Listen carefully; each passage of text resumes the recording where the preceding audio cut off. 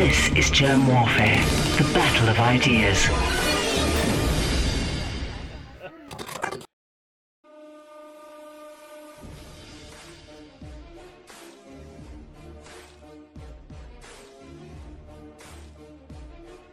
My name is Germ. This is Germ Warfare, the battle of ideas.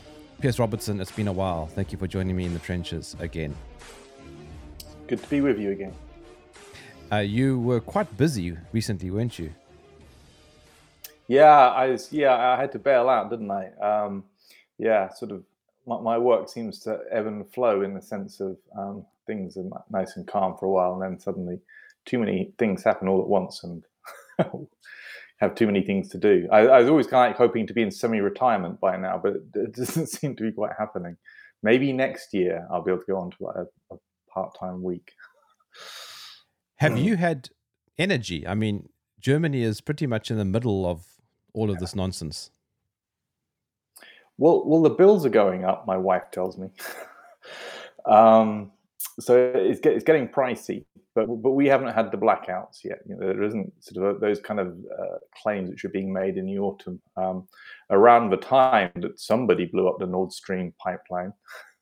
Oh, gee, I wonder who it could have been. They were talking about blackouts. Now they're talking about blackouts maybe in a year's time. But we'll see about that. But no, there's not a shortage, but certainly the costs are very much higher at the moment in terms of heating bills and so on. But we'll see how that plays out. If you need any tips, we South Africans can help you when it comes to roading blackouts. Yeah, I've heard, and borne witness to occasions when the blackouts seem to be hit. It's a bit tough there, isn't it? Yes. I mean, yeah, sure, go on. No, I was just saying, yes, it's very tough. I'm sure sort of learning a few of the tricks of sort of resilience and self-reliance and et cetera, are things which probably wouldn't go amiss for most people these days. So, you said you were just out in the bush, so maybe you've survival tips. The thing is that you have to see a silver lining where there is one. You've got to take the wins. I mean, if you're going to be sitting like we are with 8 to 10 hours per day of no electricity, you either sink or you make a plan. Yeah, you cope. People get by, and they have to, and adjust accordingly. And what is it that you do? Well, I study and research areas of propaganda, and I come from an academic background. But my main focus has always been on foreign policy and war, and then communications and media and propaganda. So that's the sort of area where I historically published on mainly. Obviously, I've been doing a lot of work on COVID in more recent times, but that's my background: war, media, propaganda, international politics. And your relationship with Syria, though, is quite specific. Yes, it is. So, I mean, Syria is an area which I embarked upon studying in a way just as a natural progression of my research background. You know, I'd been looking at the Iraq War for a long time. That's the 2003 invasion of Iraq. And looking at questions surrounding media coverage, but then also looking at the manipulation of intelligence, the notorious 45 minutes from doom, 45 minutes to launch weapons of mass destruction dossier that the British government put out, and so on in the run-up to that war. And then, of course, the Americans were engaging in their own manipulation of intelligence. And so I was for a long time looking at that, as many other academics were. And then I think it was about 2015 that I started to pay a little bit of attention to the war in Syria. And I can't quite remember exactly why, but I mean, obviously in Syria, there had been this ongoing question of intervention. Does the West intervene in the war in Syria? And there had, of course, been a famous Commons vote over possible intervention following I think it was the Ghouta 2013 sarin attack, which killed a large number of people. And so I was familiar, it was going on in the background. And then about 2015, I think in some ways just because I was wrapping up my research and had written up and published my work on Iraq fully by then. You can tell that academics take a long time, always well behind the curve. No danger of influencing anything with those kind of timescales. And so I started to look at Syria because it was obviously a major conflict. And then I became particularly interested, I think, when I suddenly realized how propagandized I'd been over the war in Syria. Because I was under the impression, and I suppose I'm a little bit embarrassed to admit this, but then, I was busy studying other things, that this was not simply a civil war going on in Syria, that there was massive external involvement in Syria.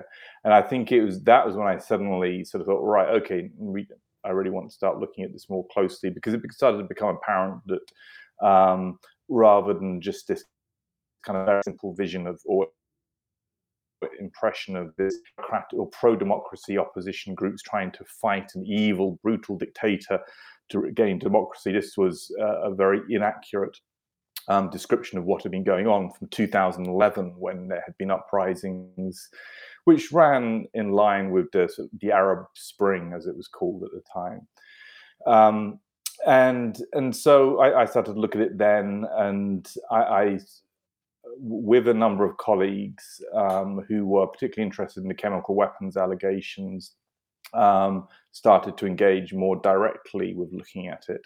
And that was when around 2017, and that's when we started to get attacked as academics for looking at Syria, and that seemed to indicate even more strongly that this was a very important area to study. So the short answer to your question, I naturally moved on to Syria as a result of finishing on Iraq and then becoming aware that there was more to Syria. And then, by 2017, and it started actually with George Monbiot, the wonderful British columnist from The Guardian, who I'm a great fan of, just attacked me over social media out of the blue, me and Professor Tim Haywood at Edinburgh University, saying that we had shamed ourselves, or words to that effect, on the issue of Syria. And I sort of, wait a minute, I've never had any contact with this guy ever. I know who he is, obviously. Why is this guy suddenly attacking me over social media? And then shortly after that, we had formed a working group called the Working Group on Syria Propaganda and Media. And one of the people involved with that, Paul McKeague, had been particularly interested in looking at the alleged chemical weapons attacks in Syria. And we set that up, and within about a week, we had a smear article from the former Guardian journalist Brian Whitaker smearing us, calling us sadists, conspiracy theorists, etc. And then, of course, that was, well, this is weird. So we're a bunch of pretty unknown academics who've expressly said we're going to start looking at questions of propaganda and the war in Syria.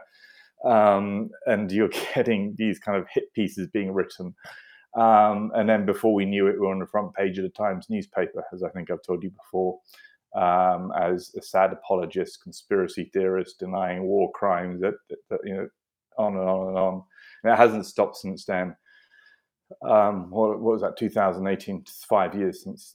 5 years has been just a continual flow of, well, not continual, but sort of targeted attacks from, especially the Huffington Post.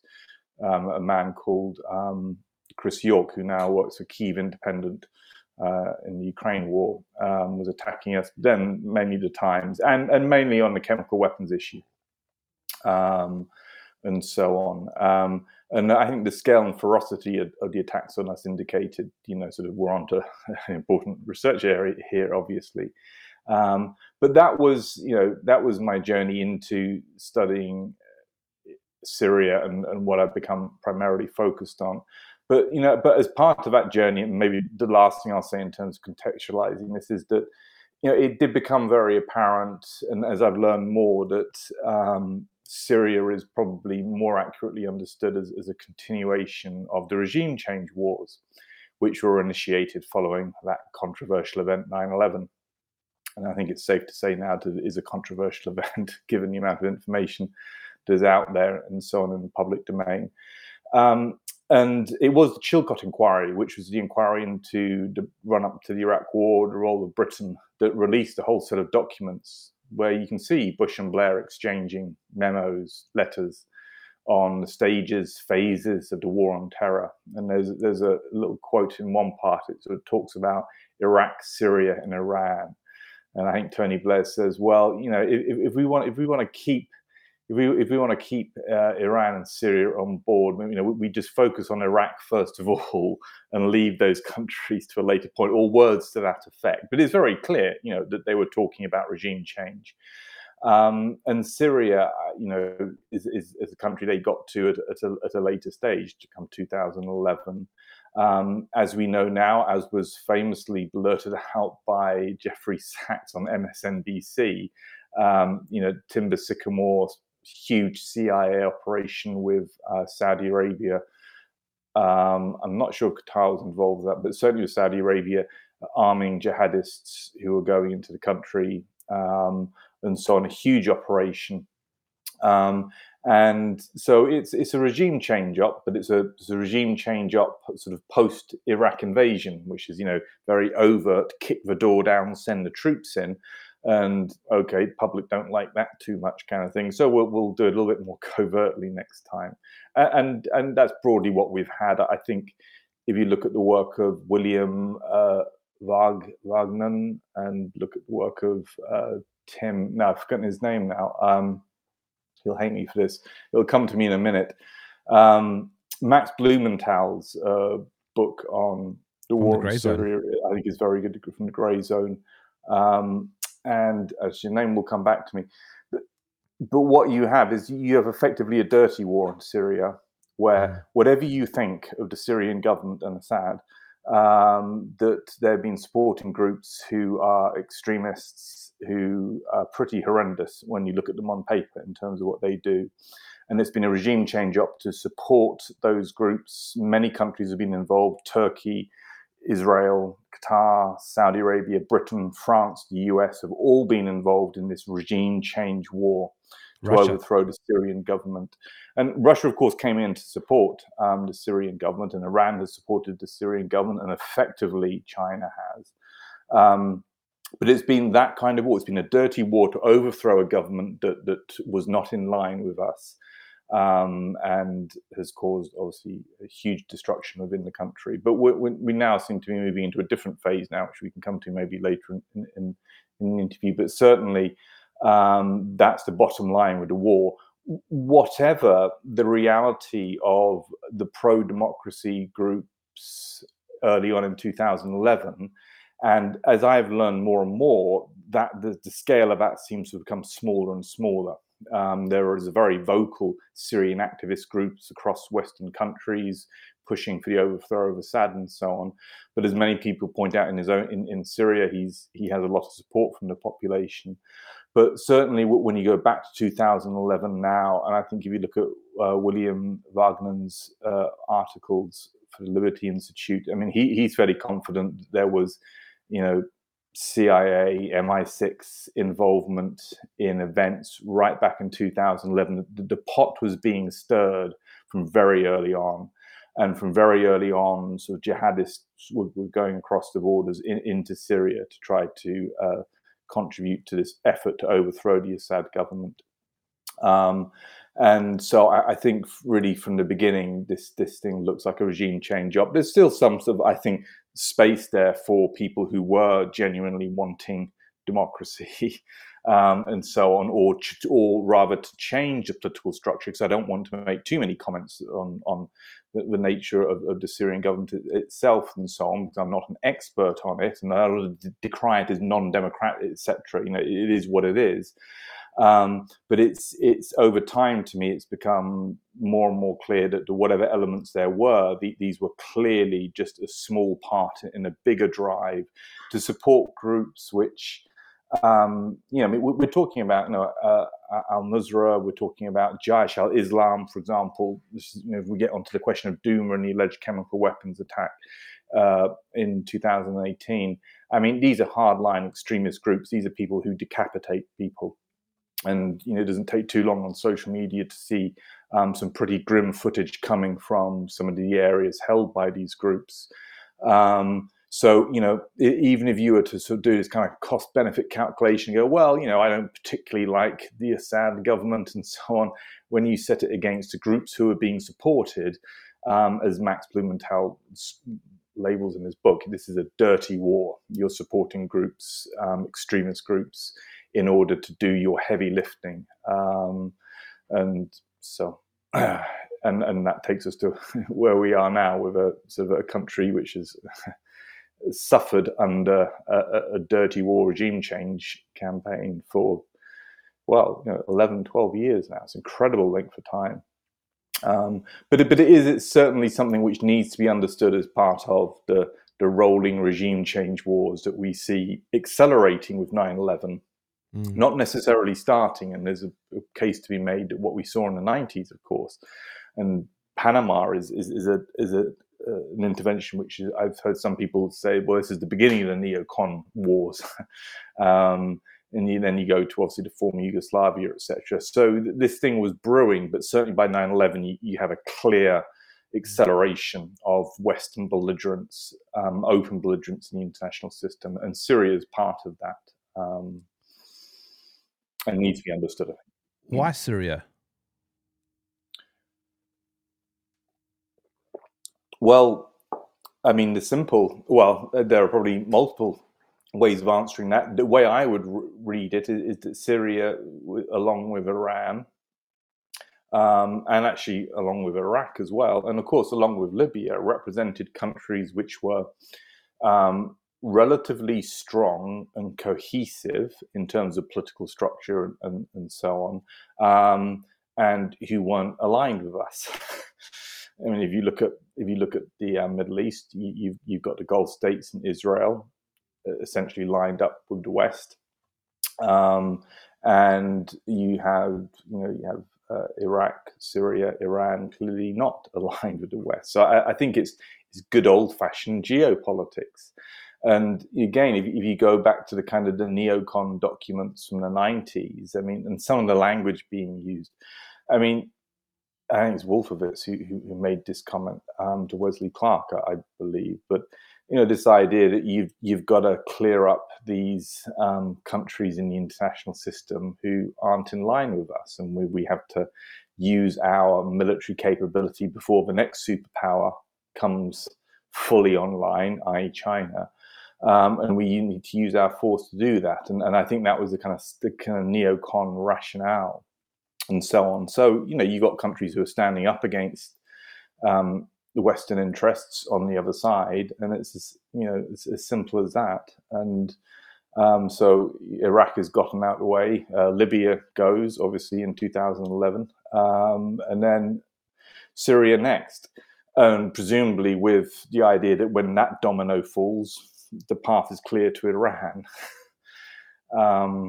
But something went wrong somewhere along that particular road, and obviously with the Russian intervention, it requested the Syrian government to support it, and the involvement of Iran, and where we are now, we're clearly seeing, there's a case to be made that you've got the first clear sort of strategic failure in Syria of the rolling regime change ops, in the sense that they hadn't pulled out of Afghanistan by that point. They toppled Saddam Hussein. The Iraqi government was overthrown, and if you then got this sort of continuation of the regime change wars, you then get to Syria. They actually fail, and then you get a point around 2015-16. The Syrian government, with the support of Russia, and I think with support of Iran, etc., is starting to roll back, regain the territory which had been taken, leaving it to where it is now, where you have the US with about a third of the territory, which is the oil fields, funnily enough, and then Turkey controlling the Idlib province. But quite a lot of territorial regain. But the key thing, of course, being that the Assad government has not been overthrown. So that's where the kind of the bump in the road for Western regime change. sort of operations, I think, starts there with Syria, or a case can be made that it starts there with Syria, which does kind of, if you wanted to segue, that takes us on to where we are now in the Ukraine. And I mean, it's looking to me, and if we're looking at the shifts, if we're looking at sort of, the deal brokered between Saudi Arabia and Iran, which was brokered by China last week, this is extraordinary. I mean, Saudi Arabia was a linchpin in the war on terror. It was reordering the Middle East using the shock troops coming out of Saudi Arabia, the jihadists, etc. And for that kind of realignment, where Saudi Arabia is got some kind of negotiated deal with Iran brokered by China, that suggests you got tectonic shifts now in the Middle East. So the reason why I raise that is America, Britain, and France, etc., going to be able to overthrow the Syrian government? I mean, it's looking less likely now. I never say never, but it's looking less likely now than it has been for a very long time. It looks like there's complete failure in that sense. But we'll see how things develop from here. But it's maybe historically when people will look back at this, depending on what else happens in the world with technocracy and all of those nightmarish things which seem to be emerging in various places. When this is looked back at, as Syria might be looked back as as the regime change war, which represented the faltering of that strategy, and then within 6-7 years, the landscape had dramatically changed, and Syria is restored back into sort of the Arab community as a respectable member of that group. And the regime change efforts come to an end. But I think it's too soon to say that, right? Because the Americans are still pushing the sanctions. They're still, you can still see it in Europe. You can see it in terms of, the chemical weapons narrative, which is continually being pushed.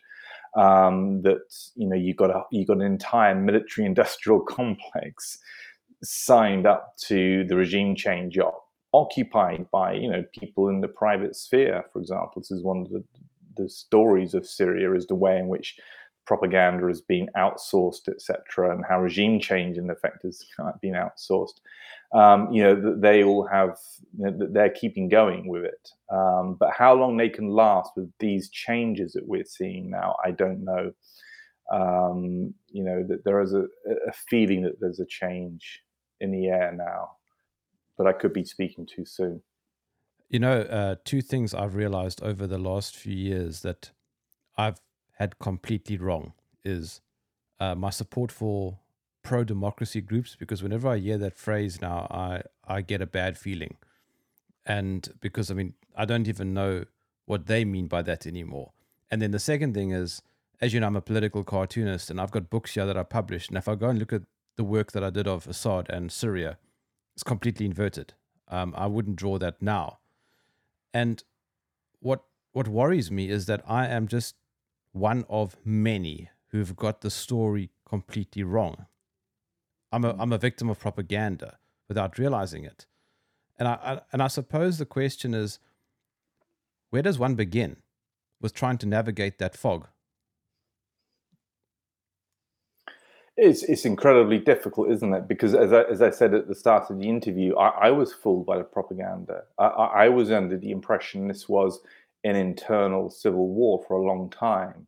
And so when characters such as George Monbiot sort of tried to present themselves as being anti-war by saying, I'm against armed intervention in Syria, he's actually pulling the wool over everybody's eyes that we are actually intervening. We're just doing it covertly, etc. And so I completely bought that, because I didn't have time to look at it closely enough. And so everyone's vulnerable to this, even people who are, sort of supposedly sort of credentialed and have experience studying propaganda. Everyone's vulnerable to not having the time to check out claims being made. I think I would say that, okay, the question is, how does one navigate this? I think there's a bigger picture here, isn't there, now in 2023, with some of the kind of changes that I was just talking about. It's becoming pretty apparent that the West has engaged in strategic deceptions for a very, very long time, and that it is claimed to be fighting for democracy when it has in fact been supporting extremist groups, such as Syria being a very good example. So these things are lies, deceptions, which have been promoted by Western liberal democratic states. As John Mearsheimer would probably argue, is that the reason why they promote with these narratives of bringing democracy is that the publics wouldn't buy it otherwise, or they wouldn't support it. I know that not everyone's nice, but most people don't like to think of themselves as part of a country or a group of countries who support extremist groups to overthrow governments and cause huge amounts of. Most people want to think that we're doing the right thing, we're fighting the good fight, etc. And so this is, this deception, the strategic deception, is a strategic deception from the realists, because the realists say, well, we know that we're not fighting in Afghanistan for democracy, or we're not fighting in Iraq or any of these places. But the liberals think, for them it's more ideological. They actually probably believe some of the stuff that they're pushing out. But these things work together to maintain public support.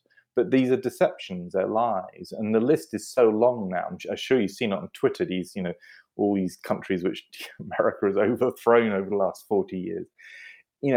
I think it's becoming pretty obvious that when our governments do make all of these claims, the default position should be that they're probably not telling the truth.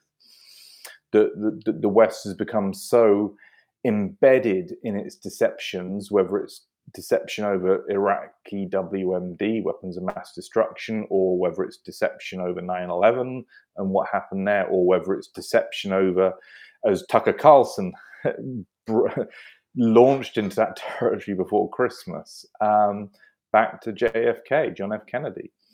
And I think, that there is a case to be made that there is an arc from, if you look at Eisenhower's warning of the military-industrial complex, and you look at the arc from then through to now, this is we've been on a long process where the military-industrial complex has grown and grown and become more and more powerful, arguably interlinked with some of these entities that we now see in the COVID event.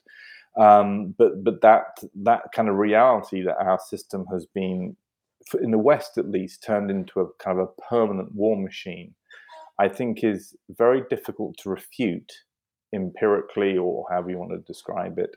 And I think it's clear to a lot of people now that the West has been telling porkies for a very long time, and so on. So the way you navigate it is just, well, now that's possibly not very helpful. Because I'd hate to say that all governments don't lie all the time on every single issue, right? It's just, I think in the realm of international politics, I think this is the objective reality. And I think we're seeing now this very concerted pushback, whether it's through BRICS or whether it's through China or Russia and Ukraine, you see, or from the global south. This, people have had enough, and it's enough already. We know the West's game. We know that you talk and you patronize and all you talk about human rights, etc. But this is not what you're really about, and so on. And that's I think seems to have come painfully clear to everyone in the world, but also to many people in Europe, I think, and in America. There's more people who are aware of these strategic deceptions, and how much the kind of Western liberal myth, how much of the liberal self-perception is myth building. We're there to save people. Wasn't this always the case with empire and so on? It was always, we're there to civilize, save, and so on. So, yeah.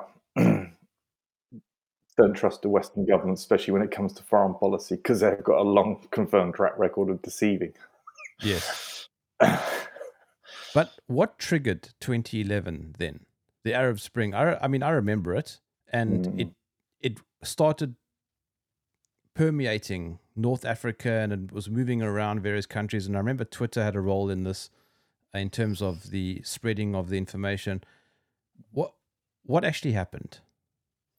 Well, that's a really good question, and I'm going to be honest enough that I haven't looked closely enough at that phase to talk, in any great detail about it. Obviously, at the time, the way we interpreted it, or the way it was presented, was that it was this kind of Twitter revolution, right? Or it's social media. Social media has now fired up the imaginations, and it's allowed these kind of communication links with the young, disenchanted youth intelligentsia on the street, on the Arab street, and they're hungry for democracy.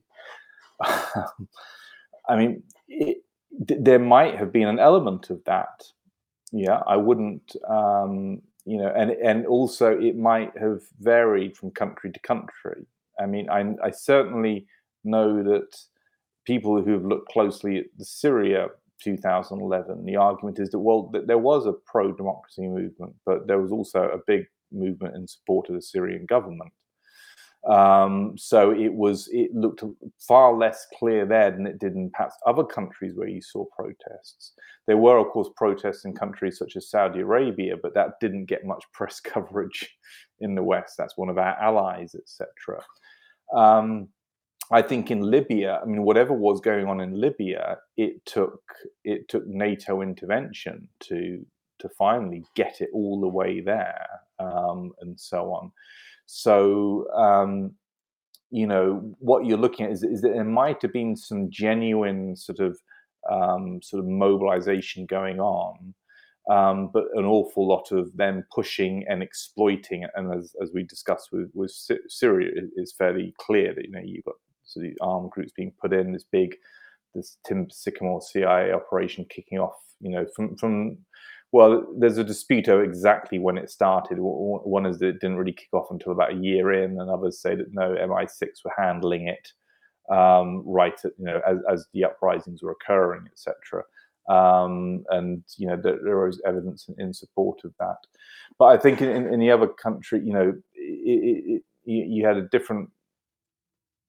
you got a different picture probably in different countries during the Arab uprising. But you certainly have, as much as there's evidence that there was some genuine sort of mobilization, you've also got sort of pushing and exploitation, and then arming, and then in Libya you had a NATO intervention, of course, or air power intervention. Probably I can't remember if it had special forces on the ground. It wouldn't. I mean, these things normally do, right? Even if people don't find out about it at the time. So looking back at it now, the Twitter revolution, Facebook revolution looks less and less plausible and more like Western propaganda, and so on, to underpin what was going on. I think that's so. How much was it fuel? Probably to a significant extent, I would suspect. I suspect that when you go back and you look carefully, and actually, that's a bit of a, like I did with somebody that did started to try to look at the question of, from the media empowerment thesis line of looking at, okay, can these things be explained through reference to social media? Are these things spontaneous? And I remember I did spend some time, and I know Gadi Bulsfeld, a colleague in Israel, was looking at it as well. And quite quickly, the sense was that, well, these things, this is being overblown. These things can't just be explained through reference to Facebook. Countries have had revolutions before, right?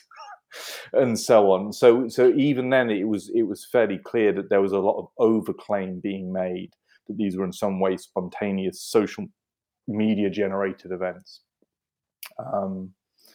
So I think that's the best answer I can give. I mean, and with time, they look less and less spontaneous and more orchestrated. And boy, I mean, where we are now, the Ukraine, everything that anyone who cares to look, whether it's the original overthrow of the government in 2014, that the types of groups who are being sponsored by the West, and so on. This is all part of the playbook, which as with the deceptions in Western foreign policy, these are all part of the playbook, which everyone, this has happened so many times now. It's, this is how the game is being played by Western governments, but also their intelligence apparatus, the deep state, whatever you want to call it, the game of overthrowing governments, fomenting dissent, etc., etc. And then, what is the segue into the Syrian war? Because that was also 2011. oh, do you mean as part of the Arab Spring? Yes, and I'm then not quite following the question. Well, yes. I mean, the beginning of the Syrian war started in 2011. I suppose you could argue that it was linked to the Arab Spring, but I'm not sure. This is what I'm asking. Yeah, it is. That's certainly the way it's presented, that it was part of this widespread growing disenchantment combined with a new transparency created by computer technology, the internet, etc. That's where it came from. I mean, some people are tracing back. I mean, there is a famous television interview with a former French foreign minister whose name I forget. And he actually said on French television, said like, well, in 2009, I was approached by some people from MI6 and asked if we wanted to join a regime change operation, and so on. You know, I think the guy got away without being targeted too heavily by the French intelligence services for blurting that out on French TV. But there is a sense in which how to what extent were actors behind the scenes trying to sort of lay the groundwork to create an overthrow.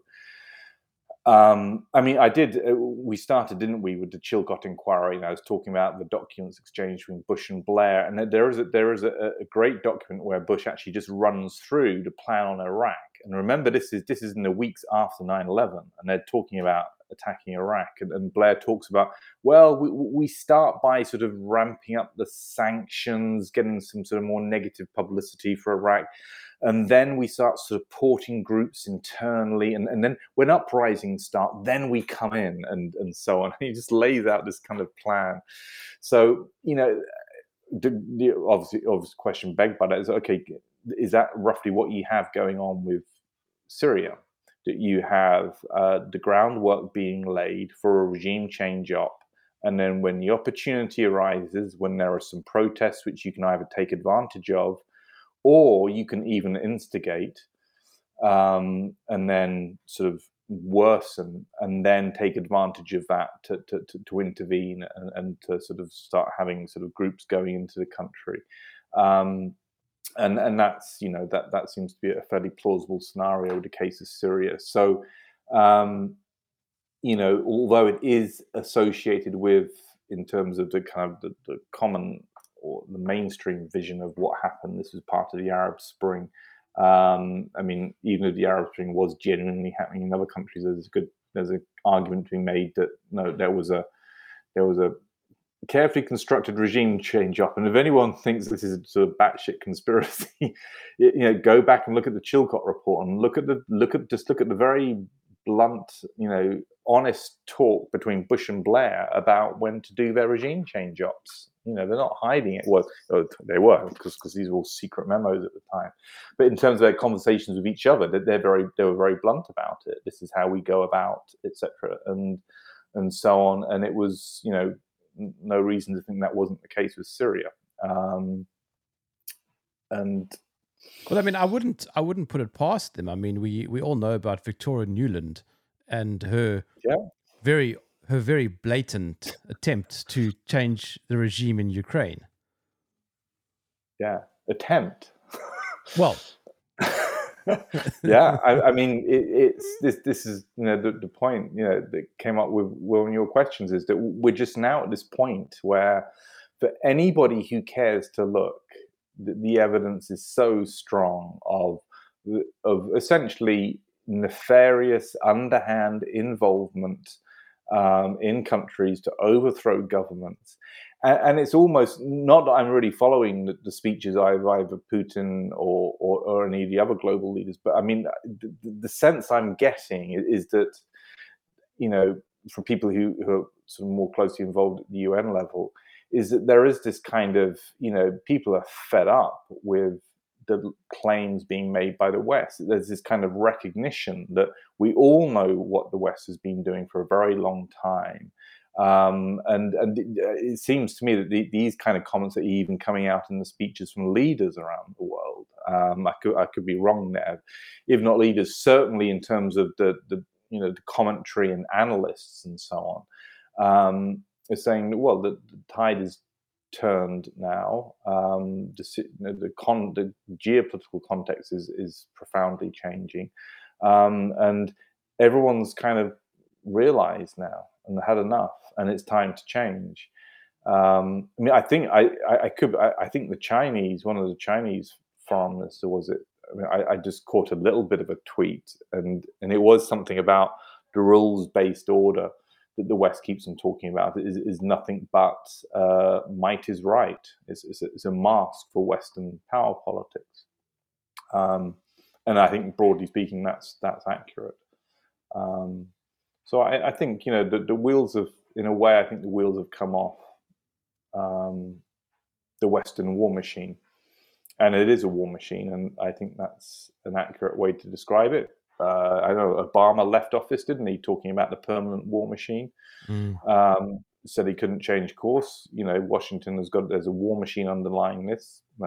As we mentioned before, Eisenhower was warning about this. JFK, just reading The Unspeakable, the book about the JFK assassination, and he, according to this book, was clearly trying to change course to try to end the Cold War, and to gain some kind of more sort of cooperative context with the Soviet Union, etc. He was clearly, according to it, trying to change course, and he was obviously stopped in his tracks from being able to do that. These things are all there, and we people such as yourself and me are at this point. I'm also a bit older than you, but at this point, watching the Western Empire unravel in some ways, or at least get to a point where the pushback is so clear and so blunt. I'm just thinking, people in the foreign policy establishment, and I'm sure that there are many who know that we have to change course. I hope that they start to raise their voices a little louder to the politicians. Say, look, this is time to change. It's like Britain and the Suez Crisis, and the British Empire. When that came off the rails, it became clear to the British foreign policy establishment that the empire could no longer be maintained. We didn't have the clout to be able to do it. And so decolonization then started to occur. So there was that kind of wake-up moment, right, with Suez, with the Suez Crisis. And one, I'm kind of asking myself, at what point do we hit this wake-up moment for Western foreign policy establishments?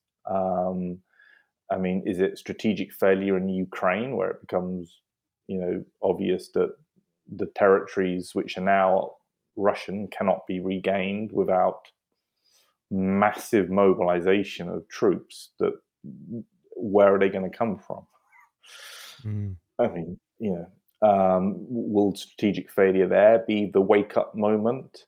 Will it just be a more slow, painful, shift globally, and the kind of the emergence of BRICS, finance markets, banking system? This is the chatter going on in the background, isn't it? That there are some very big events likely to happen soon, etc. That the kind of the finance, the finance system is broken and is not sustainable.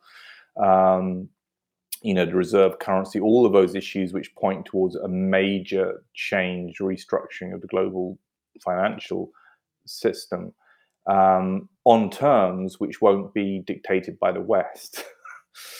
All of those things could maybe they'll coalesce to create finally a strong enough understanding amongst enough of the people who are in positions of power that the West just has to call it quits on what it's been doing whether it's, invading countries or regime change wars or, we haven't had time to talk about it today, but, the chemical weapons narrative, which is promoted and constructed in the case of Syria, that these things are not tenable. So, it's got to kind of hope, haven't you, that at some point it will come to an end. Chat to me just a little bit about that, because that was a fairly big narrative, the chemical weapons. Yeah, the chemical weapons and the torture narrative are the two main planks of delegitimizing the Syrian government. And, the Syrian government has been repeatedly accused of carrying out chemical weapons attacks in Syria. And how I often describe it to people is it's a little bit like the Iraq WMD narrative. Weapons of mass destruction was a deception. They manipulated the intelligence. But I think with Syria, they ended up carrying on this idea that we can demonize the Syrian government to legitimate all of these regime change ops by making them out to be kind of perpetually, continually using chemical weapons against their own population. And so it is a major plank. And of course, my sort of involvement is to the extent of studying it initially, but then what you have with these alleged chemical weapons attacks in Syria is that you have this organization called the Organization for the Prohibition of Chemical Weapons, who send in inspectors to see, did an attack occur here? And then in 2018, there was an attack in Douma where 43 civilians were killed. And France, Britain, and America bombed very, very quickly. We were studying that, looking at that. And then about a year after that, after the Organization for the Prohibition of Chemical Weapons had issued its report basically saying, that this was a real chemical attack and suggesting that the Syrian government had carried it out. Then within a couple of weeks of that report coming out, I think my working group had already said that, look, the report doesn't look accurate, or rather it looks very questionable. But then we were leaked an engineering report which had been created by one of the inspectors. And then events after that, there was then a series of leaks. And then it became very apparent that at least two of the scientists who were on the OPCW inspection team were basically saying, wait a minute, the investigation's been nobbled, and so on. And, I now currently work alongside Jose Bastani, Richard Falk, and Hans von Sponeck. Bastani was the first Director General of the OPCW. But what we're trying to do is to gain accountability at the OPCW for the issues raised by scientists who are involved in the investigation, who are basically saying, in one way or another, the investigation was corrupted. It reached a predetermined conclusion, which could be pointed at the Syrian government, and so on. And so that's what I've been heavily involved in. And again, sort of putting this in a broader context, there's been these continual allegations of chemical weapons attacks. When it comes to Douma, in a way that in 2018, I think it had become apparent to many people that these attacks didn't look genuine. They didn't look authentic. They looked so they're being staged, etc. And that was, gaining traction, etc. But then at the point of when the OPCW went in there, then I think sort of the distortion of the investigation was so acute that even people within the organization weren't willing to tolerate it. And so this is why you had this series of leaks and so on. And then some of these scientists, or at least one of them, talking about what had happened. And then you go back and you look at the earlier alleged attacks, and you have all the same problems. You have this situation where groups who are aligned with Western governments are collecting evidence and passing the evidence to the OPCW, the White Helmets, for example. You then look at the OPCW and you see that their fact-finding missions are not controlled by the scientific divisions, but controlled by the Office of the Director General. And then you see that the Office of the Director General is then the chair there is nearly always a career diplomat from one of the countries involved in trying to overthrow the Syrian government. So you have a setup there where you have investigations which are vulnerable to this kind of political control and influence. And this is the reality. And this, I mean, I've been studying it long enough and worked on it, and I've also had contact with people within the OPCW over the years in relation to this. And it's very clear that you have a very organized deception operation where you've had staging of chemical attacks, normally quite low levels, sort of some release of a chlorine gas, for example. Some witnesses say, oh, that was, and then it's labeled as a chemical attack. Then you have the higher profile ones where you got dead civilians. And in the case of Duma, all of the evidence points towards these civilians having been probably murdered by Jaish al-Islam and then used as part of the scenes that were then broadcast around the world. So, Max Blumenthal's book is a dirty war. Syria has been a dirty war, and I think this kind of creation of these alleged chemical weapons attacks has been a part of that. Of course, you get pilloried extensively for raising these questions, for saying that these things aren't accurate, and you get accused of being a war crime denier, etc. And that's been one of the problems of mainstream media being reluctant to touch it. But that's the reality, and the evidence certainly from the Duma 2018 alleged attack, and then with all the material which has come out of the OPCW, leaked documents, etc.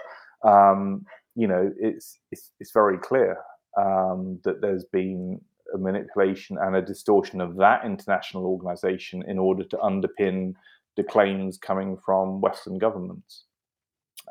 It's an incredible story, and I'll probably be spending many, many years writing up various aspects of it. But it is very big, and of course the point here is that these allegations and the use of the OPCW, this can work in relation to the Ukraine, it can work in relation to Iran. Of course, Jose Bastani himself was kicked out. He was first Director General of the OPCW, as I said. He was kicked out in 2002 in the run-up to the Iraq War because he wasn't playing ball with the Americans. Sure. So you've got a huge history there of 20 years of this sideline or this conversion of an organization into essentially a tool for Western governments in terms of their promotion of war. So it's a huge story, and it's a key part of, I think, understanding sort of how we have got to where we are today with war in the Ukraine, Afghanistan, Syria, etc. This is a very important part of understanding. And then for me, I studied Iraq and WMD, and here we have it going on again. But it is a fascinating story. You mentioned the white helmets. My understanding, correct me if I've got this wrong, is that they are essentially a type of shadow government that's funded by the US and NATO. Well, the white helmets are one strand of the propaganda operation, which was funded out of the UK, and the white helmets were, first responders who were there to save lives, but also to document war crimes, and also, as we know now, became increasingly involved in these alleged chemical weapons attacks in terms of organizing witnesses and so on, and possibly more involved than that in terms of staging. Although my suspicion is that you have sort of Jaish al-Islam doing a lot of the work, and then the white helmets there. But they're almost like this window dressing for the West's policy. So you have these humanitarian white helmets who are there, probably saving some people. Yeah, that probably is part of what they're doing. But then they're also caught up in the chemical weapons narrative as well, and promoting a particular understanding of the conflict. And they have been, yes, a major component of this sort of positive veneer to disguise the reality of the West policy. There have been other components. The chemical weapons narrative has been a separate strand, which is interfaced with the White Helmets. You also have CIJA, the Commission for International Justice and Accountability, which sounds all neutral and justice orientated, but it's essentially there to try to find evidence of war crimes carried out by the Syrian government. So you have this sort of architecture created. On all of these, whether it's CIJA or the White Helmets or the chemical weapons issue, you have these kind of NGOs, these funded NGOs who are part of this network and part of the information flow and so on. And I think that's the best way of understanding the White Helmets. So they're one component of this wider sort of Western propaganda drive to delegitimize the Syrian government, try to sort of focus on these nice guys that we have saving people, etc., and to keep attention away from the extremist groups who are being supported and armed, etc. And again, that's not to say that there aren't probably White Helmets there who are saving some lives. I know that there are some people such as Vanessa Beeley who argues that she's never seen any evidence about it. These seem to be through and through paramilitary groups effectively integrated with the extremist groups and so on, and you can't really tell the difference, is her claim. People on the other side say that no, these people are cured in the driven snow and they don't engage in anything other than saving lives, which clearly isn't true.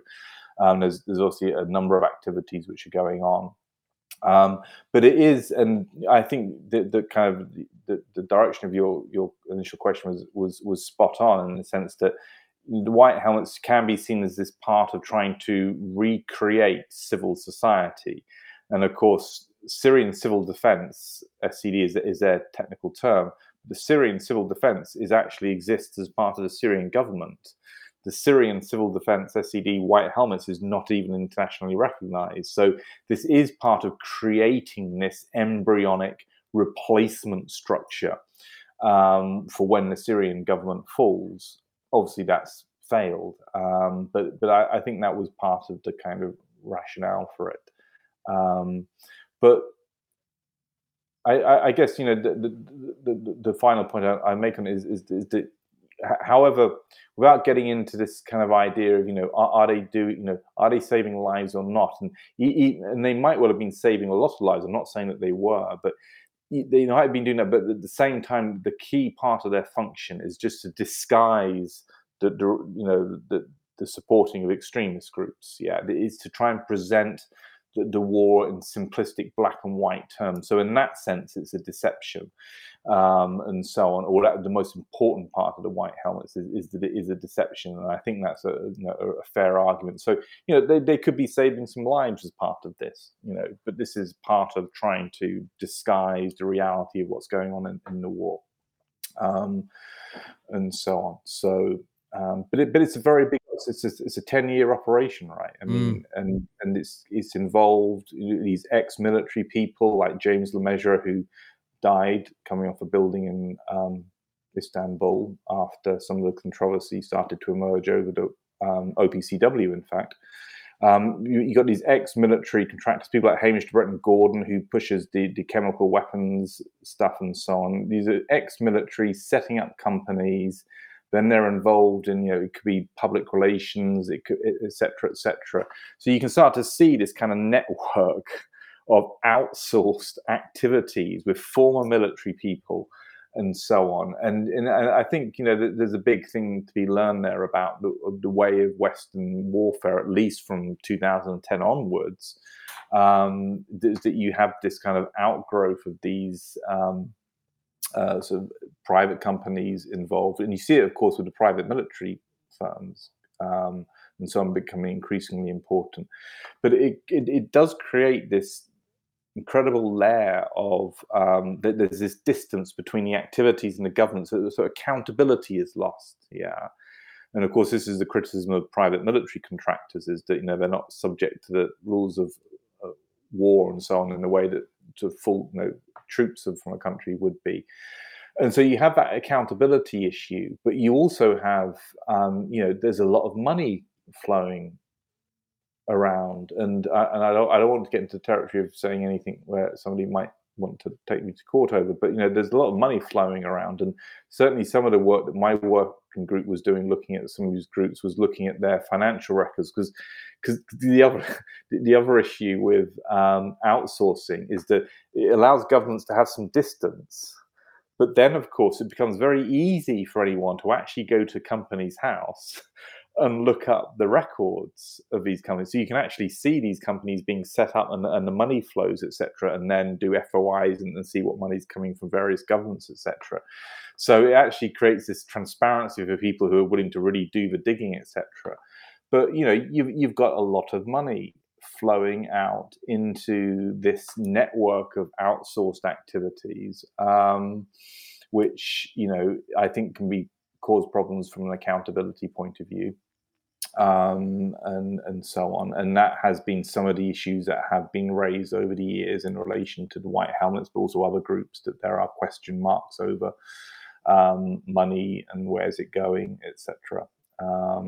I believe that one European state pulled funding after concerns over where the money was ending up, and so on. So you have how do you describe it? It's the whole setup is ripe for all of these kind of problems to emerge. If you're standing then on the battleground of this information war regarding Syria, and you're looking out into the distance, what is it that you see?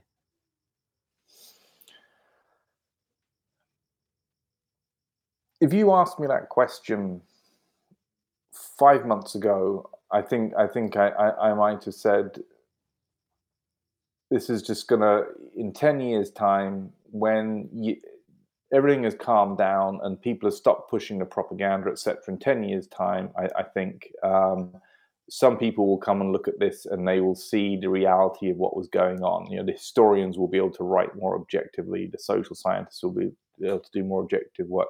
But it would take that long. That this thing is so. It's a bit like 9/11. It's so in the spotlight of the propaganda drive, and people like me, whether it's me or whether it's OPCW scientists, get hit very hard with smears and all of that kind of stuff.